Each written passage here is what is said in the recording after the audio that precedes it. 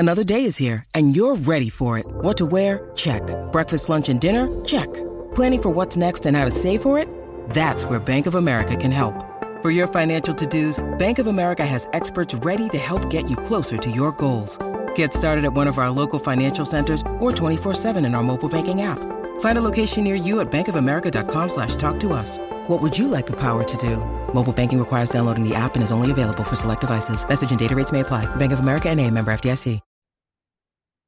Welcome to the RockneCast, a podcast for men and the women who love them. What do you think about that new theme? I kind of like it. For this episode of the RockneCast, we're going to cover an awesome documentary on PBS about Ernest Hemingway, and it was done by Ken Burns. It's a 3-episode documentary, and it is so good. I think you need to get one of those special passes to get it, but totally take some time to watch it because it is going to be a rich source of insight for you because it's easy to forget how freaking cool Ernest Hemingway was. So for this episode, I'm going to give a little bit of review of the documentary itself, but not really as much. The documentary inspired me to read A Sun Also Rises by Ernest Hemingway, basically his debut novel. So for this episode, we're going to cover a short timeline of his life, and don't worry, it'll be really interesting, right? The timeline piece of it. Number 2, we're going to dive into a little bit A Sun Also Rises and connect it to Robin Williams and Carpe Diem. Number 3, we're going to cover a little bit of the work of Joseph Campbell and connect it to what makes Ernest Hemingway so compelling as a writer. And number 4, we're going to cover how his legacy, like what it means to love Ernest Hemingway, this incredibly flawed human being who, bar none, is basically considered the best writer of the 20th century. He is, Mark Twain is to the 19th century, what Ernest Hemingway is to the 20th century. And you could literally retake a whole class on the work of Ernest Hemingway, and not a whole class. You could almost take a whole curriculum and develop it around his life, and you could learn so much. So I'm going to give you, to start, I'm going to give you a little bit of a timeline because I think what's really remarkable about Hemingway is how really quickly he became Ernest Hemingway. And for some of you, this might make you feel depressed because he wrote A Sun Also Rises when he was 27 years old. What were you doing what are you doing right now? But I think there's going to be some good news here. But I think for those of you who haven't dived into Hemingway, I think you're going to kind of be blown away about what a badass he was. And this is not hero worship. Hemingway was incredibly flawed. He was married 4 times. He had all these affairs. He used some horrible language from time to time. He was a total drunk. He hunted all sorts of animals. But God, he's a dude's dude. And I think he's kind of the perfect person to start this reboot of the RockneCast because he's a man's man. And I think he's kind of really inspiring. So I'm probably not gonna abandon this theme for a while. I'm gonna intersperse it with other ones, but we're gonna do some deep dive into Hemingway because there's a reason why he is one of the best writers of the 20th century. So let's start off a little bit with his timeline because here you're gonna be kind of blown away and you're gonna be like, oh my God, what am I doing with my life? Like Ernest Hemingway was a star by the time he was 21. Well, yeah. So he was born in 1899 in Oak Park, Illinois. And after having read this particular or seen this documentary, I'm definitely going to check out his birthplace. To a father who was a physician and a mother who was, I think, a musician and kind of like a classic liberal arts woman of the 19th century that brought music and art and reading into the home. And he did not have a very happy childhood, but what kind of connected me to Hemingway a little bit is they did have a summer cabin in the Northwoods in Michigan. And he did some writing for his high school paper. He was not a great athlete at the time. He wasn't a total stud with the ladies, but he had a fairly conventional upbringing, interspersed by occasional trips up to essentially northern Michigan, where his family had a cabin. Not a super happy childhood. I think his mom was kind of one of these overbearing bitches, and he kind of hated her guts. And his father seemed like a really decent person, but he was racked with anxiety and ultimately, I think, offed himself and committed suicide. And, of course, with you doctors, I have new respect for you day by day in terms of what you go through. He would get random calls and try to save people's lives and childbirth. And of course, a lot of times he wasn't successful. But so he kind of has a relatively unconventional or conventional childhood in Oak Park, Illinois. And so sometime I'm going to do a grand man crush tour. I'm going to check out Oak Park. I'm going to check out Galena, Illinois, where my ultimate man crush lived for a year, U.S. Grant. But so he grows up there, and instead of like doing like what most people from Oak Park do, like go to the University of Iowa and just get drunk and get some degree and then come back and then, basically live the life of Ferris Bueller's parents. Hemingway in 1917, he's like 18 years old, gets a job as a reporter for the Kansas City Frickin' Star. Now, I'm going to read a biography of Hemingway at some point, but this is the first sort of sense that he always had this. I don't know whether it's because his father was so miserable and hadn't lived the life that he was really meant to be.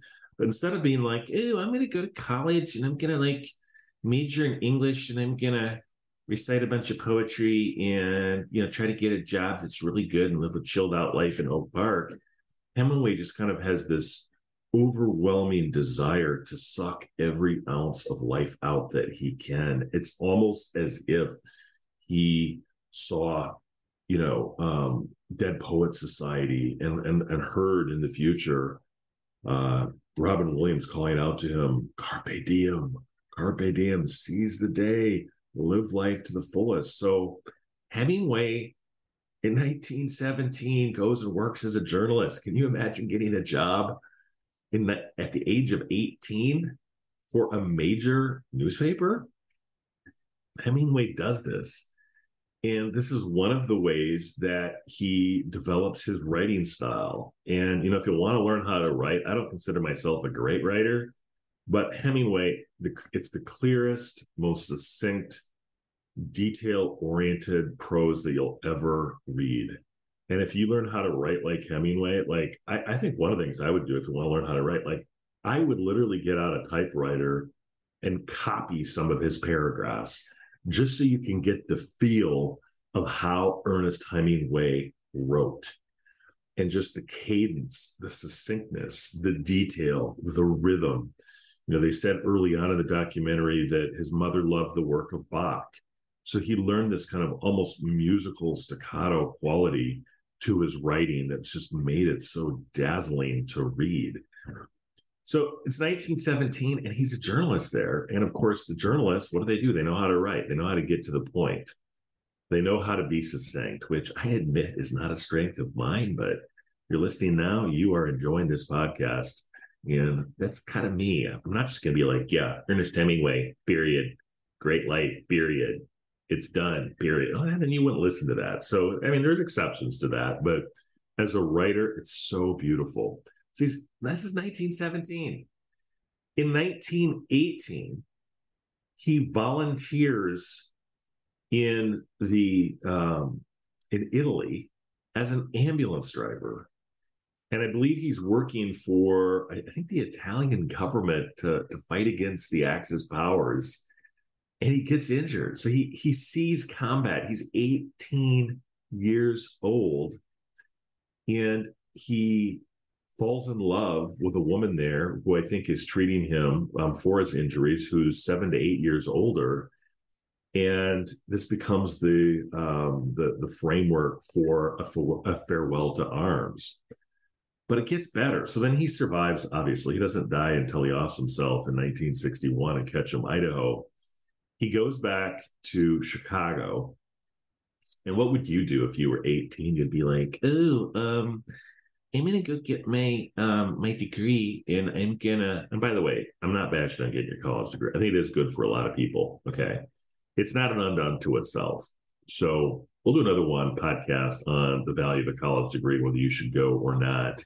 You know, a few of us are Ernest Hemingway. I guess if you don't go, here's what you should do. You should live like frickin' Hemingway. So he goes back to the Chicagoland area, and I think he kind of fucks around a little bit. He, I think, goes to some parties. By that time, I think, having been in the war, he starts learning how to pound down the drinks. He parties a lot in Chicago, and he's 20, 21 years old. Through the various parties with his first spouse, who he dedicates his book to, Hadley, and I think their son, John Hadley, Nick Noah. I believe it's Hadley Richardson. I think that's her name. So in any event, with his first wife, they get married at a young age, and they start, going to parties in Chicago. And through that process, they meet Sherwood Anderson, who was a guy who was a well-known literary short story writer in the Chicago area. And he takes a liking to these two and realizes that they're these incredible people. And so what does he do? He says, go to Paris. And evidently, I think Hemingway's parents had some dough, but certainly Hadley's parents had some dough too. And at the time, you think of like Paris, oh my God, how much is that going to cost? Not as much as you would think. I mean, it's still 2021. They're still recovering from the war. There are some so low rent districts there. But at the age of 1921, he's about 20, 22, 23 years old. He goes to frickin' Paris. And immediately, if you can imagine this, imagine what would happen if you would go to Paris. You'd be like, oh my gosh, I'm going to go to like a youth hostel, and I'm going to go get drunk and see if I can get laid. And maybe best case scenario, you go to a, techno or something. That's what kids would do today. Not Ernest Hemingway. Anderson sets him up with Gertrude frickin' Stein, one of the best modernist writers of the early 20th century. And through that connection, he meets F. Scott Fitzgerald, who, of course, wrote The Great Gatsby. He meets Pablo Picasso, Joan Moreau, James Joyce, all of these incredible writers in Paris. And there's this salon that she holds that is Gertrude Stein. And it's, my sister Susie's going to love this because I'm totally going to read Movable Feast now after having read this book. I've seen this documentary. You totally have to check it out. It's so good. And he's in Paris, and he's interacting with some of the best writers in the world, hanging out with his wife, getting drunk, having a ton of affairs, doing these trips.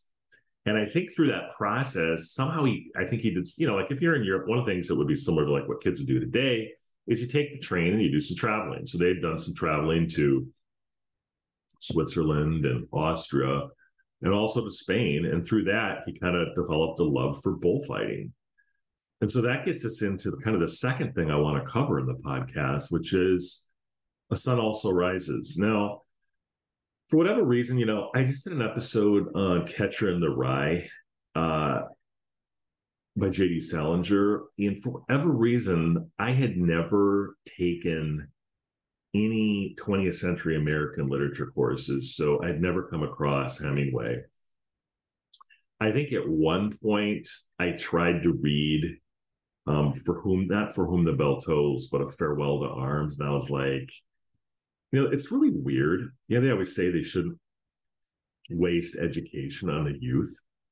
I mean, there were books that just totally blew my mind, but I read Farewell to Arms, and I wasn't really into it. And I was just kind of like, he's just talking about recovering, and there's some nurse there, and he's drinking various cocktails, and I just was not able to get into it. So I kind of never touched Hemingway again.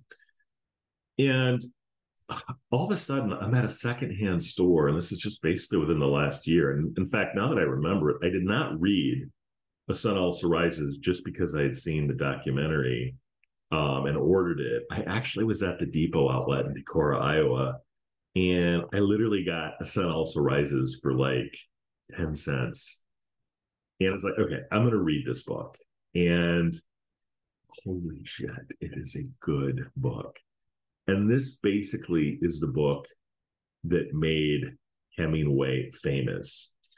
And it's kind of like Moby Dick, where you ever think like with writers, like I have not read Ulysses yet by James Joyce, in part because I'm like, yeah, is this just kind of like some academic says that I should read it and it's really not that good? You know, academic musicians, for example, they like a lot of atonal bullshit and they like a lot of super complicated prose. And I don't know. I was just kind of like, yeah, it's just something where, yeah, they might, they might like it, or maybe I have to read it in high school, but am I really going to like A Sun Also Rises? Because this is the one that makes Ernest Hemingway. Okay. And it's published, I believe, in like 1926-ish. Hemingway is 27 years old. So if you aren't feeling the clock ticking, like I'm 48, and I'm like, holy shit. But here's where I identify with it, because clearly, I don't know whether it was because his father was so freaking miserable or his mother. I'm sure there's something to do with that his dad became a doctor. And, you know, which is kind of like a lawyer, where you kind of have this artificial credential.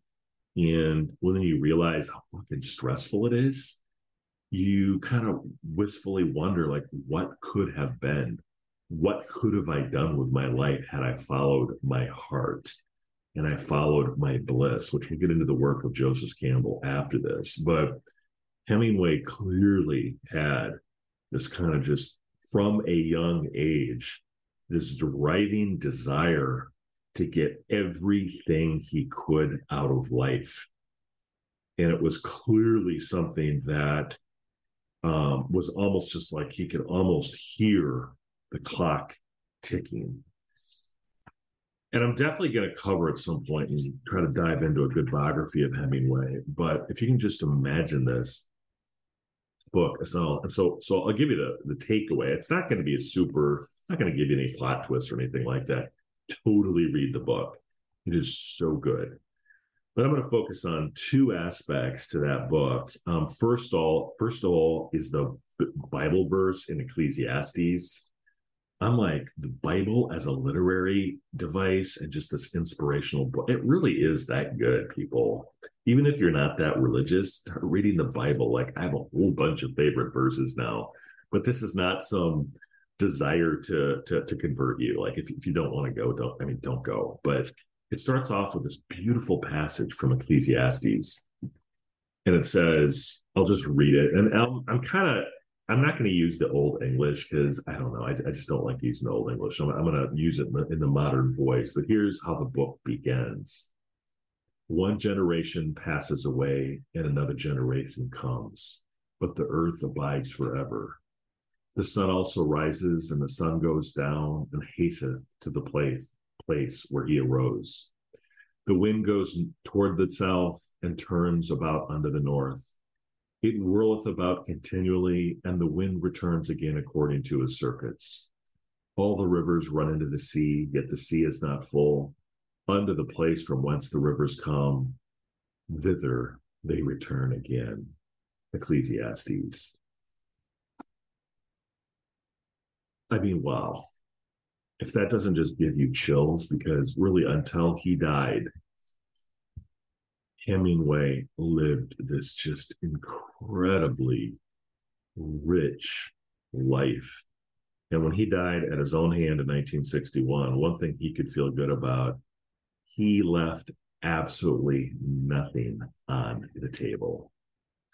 So one of the things that really struck me from the book, and totally there's a lot of reasons to read it. I mean, once you can just say, like, yeah, I've read it. I mean, that's one way that you can do it. There's certain books like Catcher in the Rye, like I didn't think was that good. but I just wanted to say I read it. That's why I read Moby Dick. And I'm glad I read Moby Dick. Actually is that good. Catcher in the Rye. Could have I survived without it? Yeah, I probably could have. Read Sun Also. You got to put this on your bucket list. Yeah. So now I've read it, but I'm probably going to read. It's a good enough book that you're probably going to want to read again. But this question of what's driving Hemingway to live this life of adventure and purpose instead of going to college, instead of having a standard career, he listens to his own bliss. He is a writer. He knows that in his heart, and he follows that. So what was the most, so read it and then read it for the details, the descriptions of the bullfights, all of that. But the best part of the book, my takeaway from it, is actually comes on very early, where the book begins in Paris, and there's a scene between Robert Cohn and Jake Barnes, who's the protagonist, who's really kind of Ernest Hemingway, right? I mean, this is basically Hemingway is really the protagonist here. And Robert, I don't know who the hell Robert Cohen was, but he's one of Hemingway's Jewish friends. So you can actually get a book recommendation that's going to go on my list. And I had never heard of it before, but I'm definitely going to read it. So here I'm going to read it in detail because I just want to give you the sense of kind of the whole thrust of my favorite part of the book. And it basically has to do with kind of carpe diem, the whole Robin Williams thing. But so Robert Cohn and Ernest Hemingway, or Jake Barnes, are sitting in a hotel room and having a conversation. And Cohn brings up this thing, and I'll read it verbatim here. It says, and then there was this other thing. Cohn had been reading W.H. Hudson. That sounds like an innocent occupation, but Cohn had read and reread The Purple Land. The Purple Land is a very sinister book if read too late in life. It recounts splendid, imaginary, amorous adventures of a perfect English gentleman in an intensely romantic land, the scenery of which is well described. For a man to take it at 34 as a guidebook to what life holds is about as safe as it would be of a man of the same age to enter Wall Street direct from a French convent. Cohn, I believe, took every word of The Purple Land as literally as though it had been an R.G. Dunn report. You understand me? He made some observations, but on the whole, the book to him was sound, and it was all he needed to set him off. I did not realize the extent to which it set him off until one day he came into my office. Then I looked into the W.H. Land book, A Purple Land, W.H. Hudson book, A Purple Land, and it's basically an adventure tale that takes place in Uruguay. In late 19th century, early 20th century is when the book was written, but it kind of describes that era. Borges, a great Argentinian writer, describes it as one of the great works of gaucho adventure fiction that he had read. So I think it's kind of like, one book I'm going to read is Lonesome Dove by Larry McMurtry. But I think it's that kind of book. I don't know if it's an exact comparison, but it's an adventure book. It's a live your life to your fullest book. Seize the day, search for adventure. And this clearly has an impact on Cohn, because then the following conversation is about Cohn's desire to go to South America, clearly to kind of see if he can experience what the protagonist in A Purple Land did, where he met a beautiful woman and went on a series of adventures. And this really resonated with me because in my 20s, I did go to Latin America, and there really is something romantic about it. The smell of the streets, the exhaust even, the scenery, the culture, the indigenous populations. There is something that if you kind of get addicted to it. And so, I never did make that my life. And by the way, I don't have any regret. I'm glad that my life has taken the direction it has. But I think this is something that everyone feels. They can almost feel it viscerally, which is what happens if my life passes me by and I haven't used my gift. I haven't used my talent. And so much of it waste that. Hemingway didn't do that. Now, he had an incredible amount of flaws, but he wrote this book when he was 26, 25 years old. I mean, that is a gift from a God. I mean, he knew that he had this incredible talent, but he also knew to use that talent, to season that talent, it had to be grounded in the experience that he actually lived. He couldn't do it from Oak Park.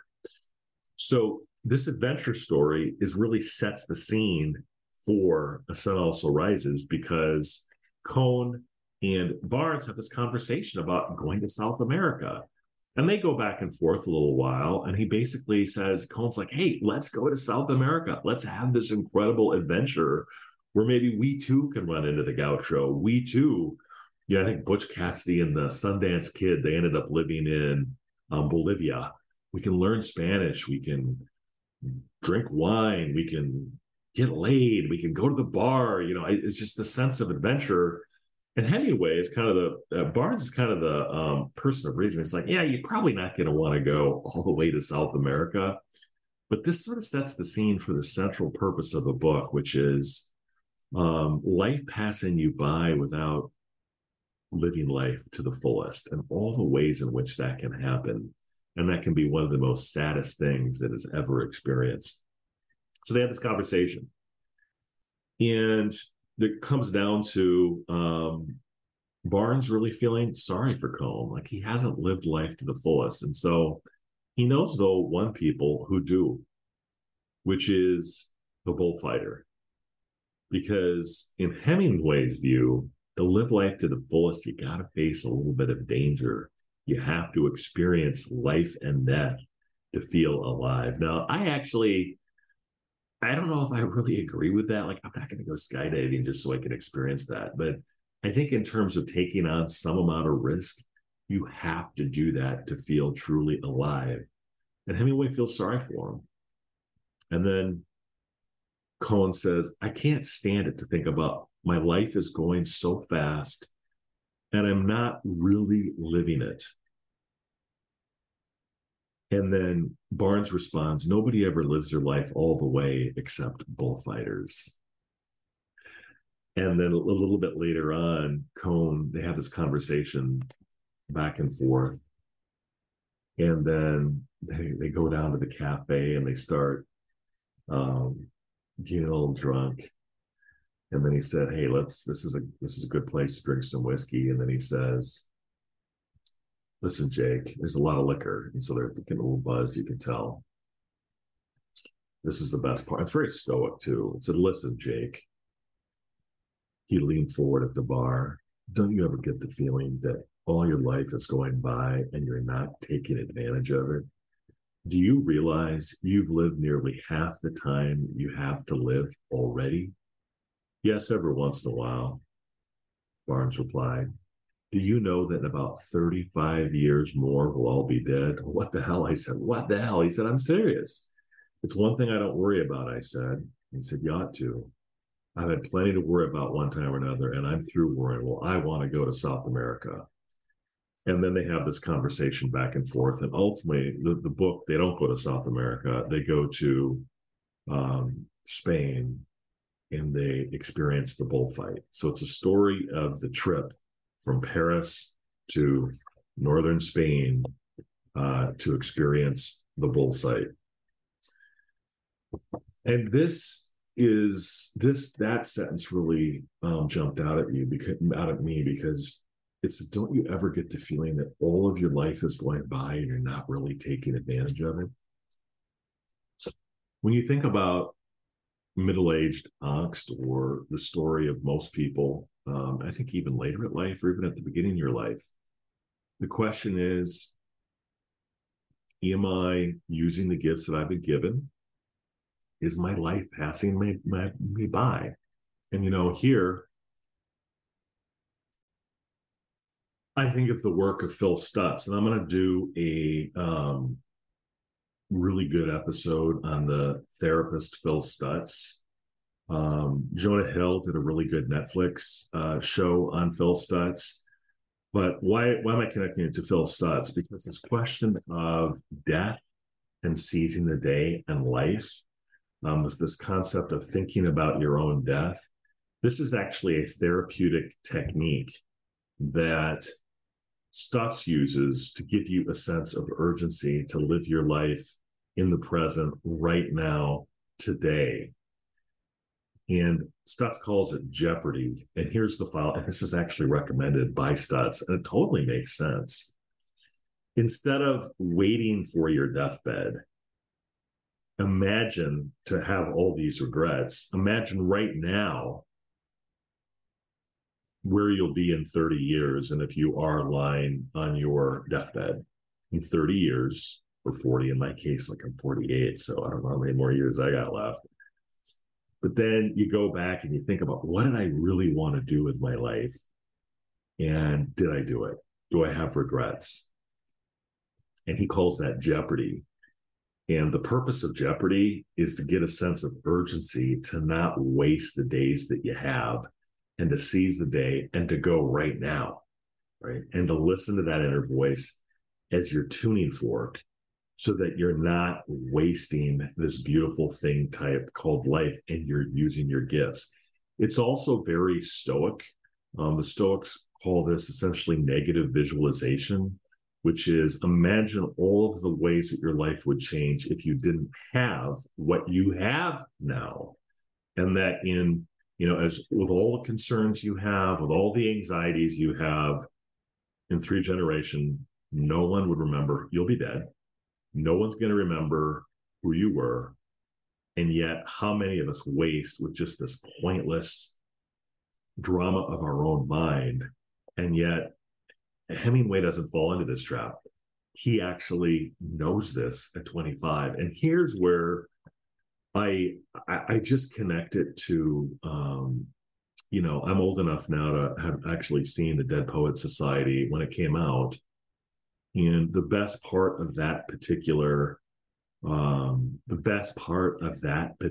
movie was Carpe Diem, where the dynamic English teacher, Robin Williams, draws the kids in, and then to this old school window with all the previous athletes.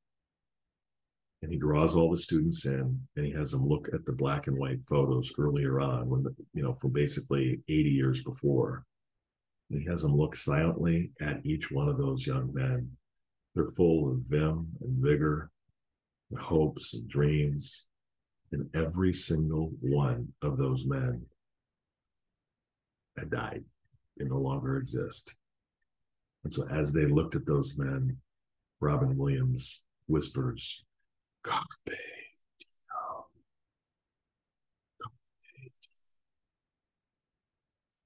And I think that is why you read this book. That is why you study the life of Ernest Hemingway, because he had this sense. I think the thing that he was very lucky about is very early on, he lived his life as if it could be taken from him at any moment. And the rest of the book is about this incredible trip that they take to northern Spain, Pamplona, where they do the running of the bulls. And it's just so beautiful. And if you can read the book and just get a sense of your own mortality. So it is really powerful, this question of jeopardy, and for him to have the wisdom of that at such a young age. Now, I think there's and you can get into, and I'm going to do an episode on Phil Stutz and everything related to him. How many of you know that I'm a big Stoicism, but there's kind of an obvious criticism of this position of Ernest Hemingway, which is, kind of follow your heart, follow your instinct, follow your bliss. The great writer Joseph Cambell, who famously inspired the work of George Lucas in Star Wars, talked about this very frequently, which is follow that innermost source of joy that you have, because that's a tuning fork for what you're really, really good at. And it's actually very, very important. And of course, Jay Shetty always talks about connecting it to make sure that there's a need. So the question is, if you do this and you follow your instinct, like Hemingway clearly did, I mean, you go back and look at his life. What part of his life did he not just freaking do what he wanted to do, live where he wanted to live, write what he wanted to write? I mean, it's just the whole thing. So the criticism is, and I think this is one of the things I think as you young people think about entering college, is, well, if you just kind of following your instincts, following your bliss, isn't that kind of selfish? Shouldn't you kind of just give up yourself for your family and everyone else around you and not follow your bliss, and instead do what you don't necessarily like doing because that's what a man does, right? Isn't that what we're taught? But here I think that this is a case where, no, I don't think that's actually accurate. There's the famous Jim Carrey graduation speech that I think he gave in Fairfield. I'm not sure, but where he said that his dad became an accountant because he thought it was the safe and secure thing to do, even though he had a sense of humor. And he ended up he lost his job. And so Jim Carrey was like, well, I figured if I'm going to fail, I'm going to fail at something I absolutely love doing rather than selling my soul to become an accountant. By the way, I'm not saying like don't become an accountant. Like some people actually love that shit. Like they're super detail oriented. And accountants, like I think in terms of the difference in a business, a real business and a not real business is how good an accountant they have. So it's super important. And some people do have a passion for numbers and order and routine, which is perfect for a CPA. But if you have any artistic inkling and you just need to get those quiet moments where in a walk where you're thinking, okay, what am I really good at? And what is my actual calling? What do I want to do? But, the question is again, is it something that is just selfish and nothing else is good is going to come with it? Because you look at like Ernest Hemingway, like literally, and what he actually kind of reminded me of is Jimmy Buffett. Yeah, Jimmy Buffett and Ernest Hemingway, because when people get stressed out and they're thinking about, oh my God, is this the life I really wanted to live? What do they think about? They think about kind of that beach moment. Stutz calls it the snapshot, where you're pretty much sitting on a beach, beautiful woman at your side, getting drunk and watching the waves roll in. That's kind of what everyone thinks of. And you think someone like Jimmy Buffett, like he lived in the Caribbean, he sang these songs. I'm sure he got laid a lot. He's a great writer. And at some point I am going to read his book on Jimmy Buffett at 50, because here's another guy that like did what he was destined to do. But look what he did. I mean, so these are two different examples, Jimmy Buffett and Ernest Hemingway. Ernest Hemingway, by following his bliss, recreated the American novel and created wealth not only for himself, but for everyone around him, and joy and writing. If you want to learn how to write, read Ernest Hemingway. Ernest Hemingway, by following his bliss, has done more for writing instructors than probably anyone else in the history of the planet by following his bliss. You'd be much better, rather than like teaching writing, if you want to learn how to write, just literally copy his work and start writing. Shelby Foote, the great Southern writer, basically said the same thing. Don't learn how to write by listening to other writers or by going to some professor about how to write. Write over and over and over again. Get your work critique and get better and better and better and better at it. Don't go to learn on the job. Aristotle famously said, do what you want to do.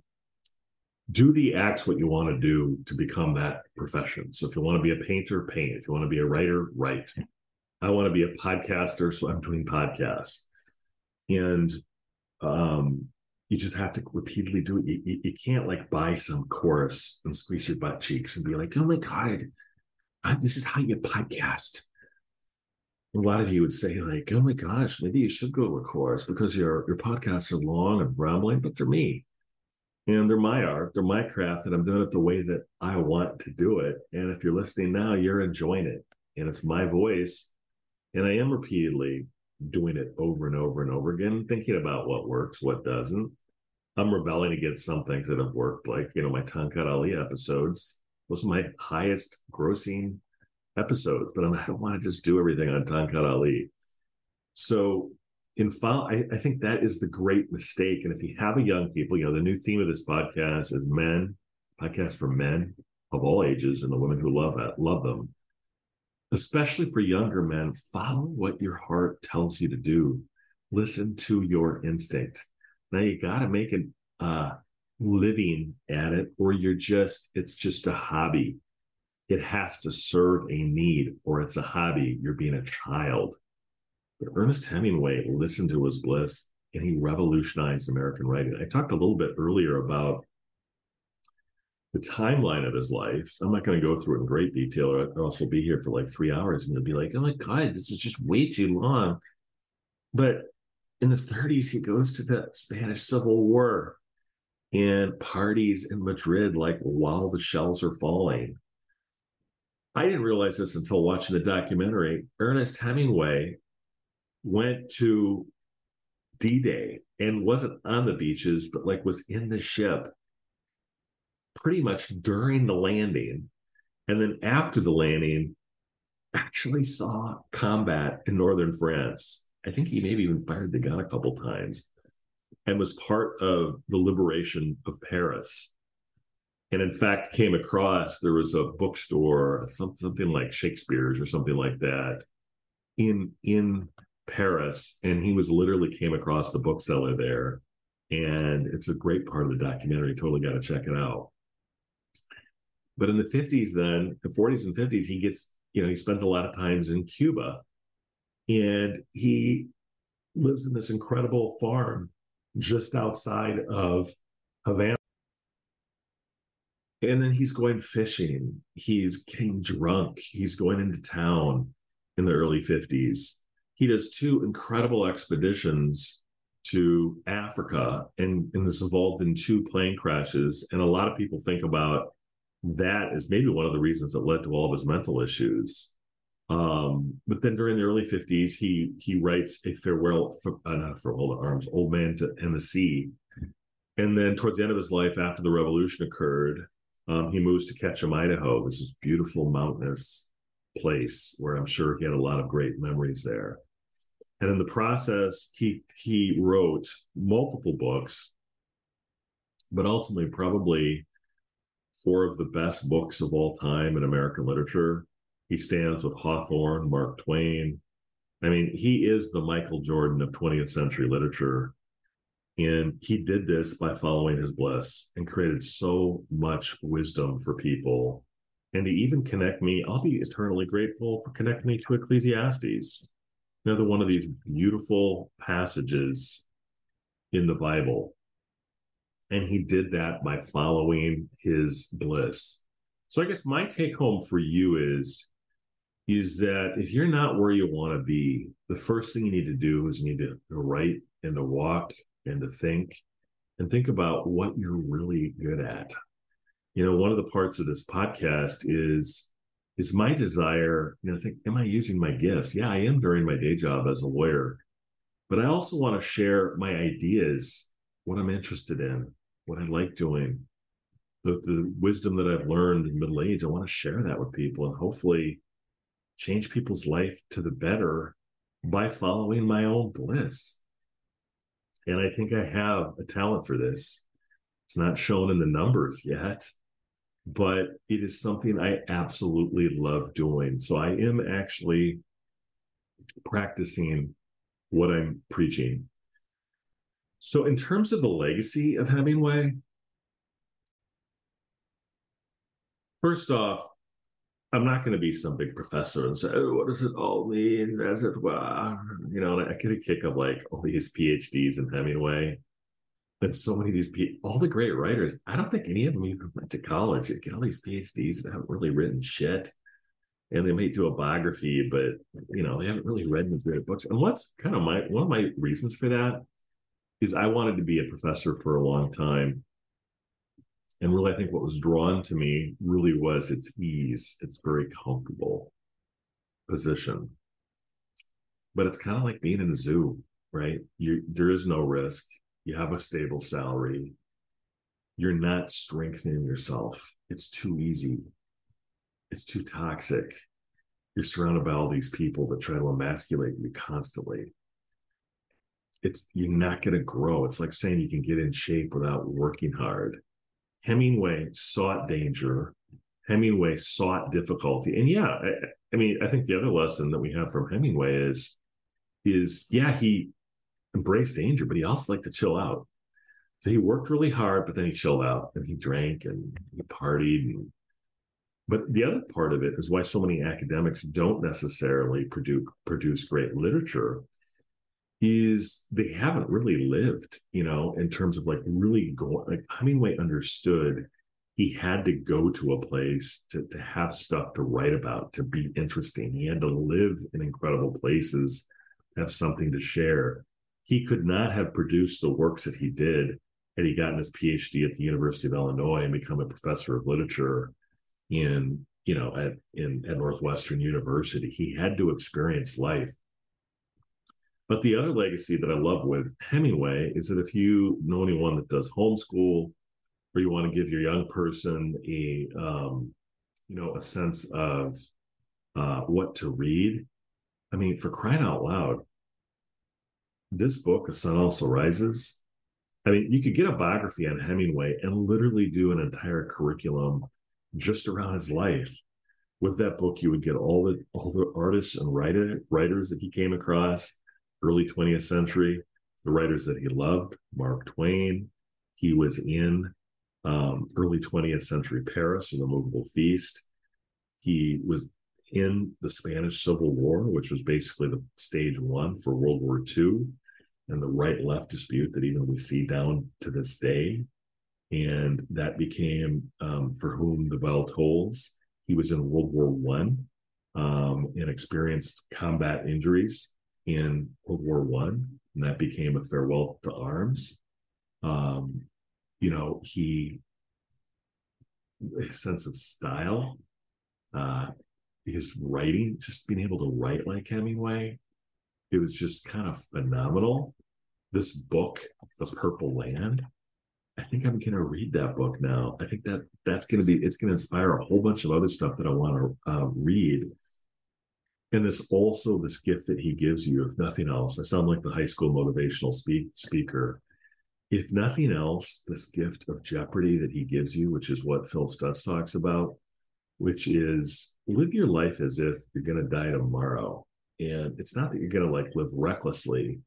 It's that you're not going to needlessly waste your life when you realize how limited your life was. The greatest gift that I think Hemingway gave to himself was his own sense of jeopardy. At a very young age, he really realized he needed to get out and experience it, not go to college, go out and travel.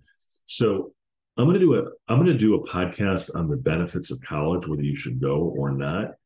But certainly I can say if you're not going to go, right, then you really have to say, okay, what am I doing in lieu of that for an equivalent experience? And so that's kind of the key thing that lost. Yeah, Bill Gates didn't go, but he was founding Microsoft.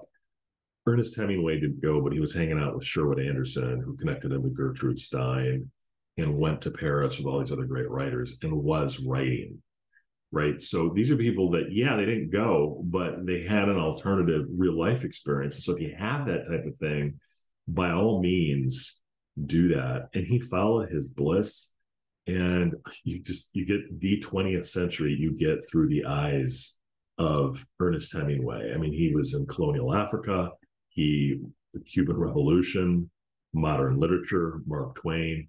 It's all there. An incredibly flawed person.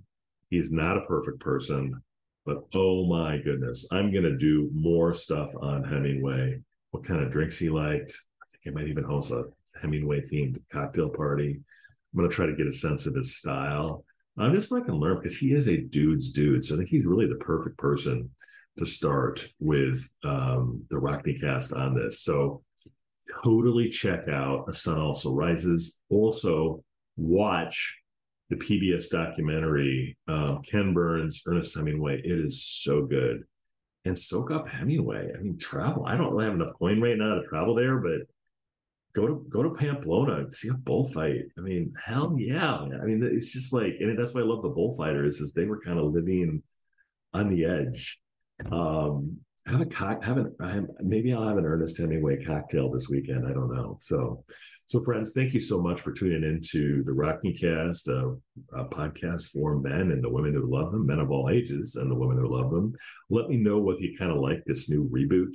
We're going to continue, and I think what I like about it is it gives me a theme, but it also allows me the flexibility to do what I'm really interested in. So we're going to cover history, great leaders, women, style, shoes, careers, kids, mentors. All of these things are going to be covered in the RockneCast, and you're going to learn a lot. You're going to have a lot of fun, and hopefully at some point you share this, because my good ones, I get like 10 listens. So if you're listening right now, do share this with other people. I think this is going to be a good one for people that kind of need a little kick in the ass in their life. My Ernest Hemingway podcast. So thank you so much for tuning in. Give me positive reviews on Spotify, iTunes, and all places where podcasts are heard. And join me again on my next episodes. We're going to continue to do a lot of high quality content here on the RockneCast. I hope it's going to be on the Bible. We're going to have a lot of other good stuff. Maybe I'll do Phil Stutz relatively soon on this Uber therapist of Jonah Hill from Netflix, and a continued deep dive into everything that I find super interesting. So thank you so much for tuning in. Until next time, you tune in to the RockneCast.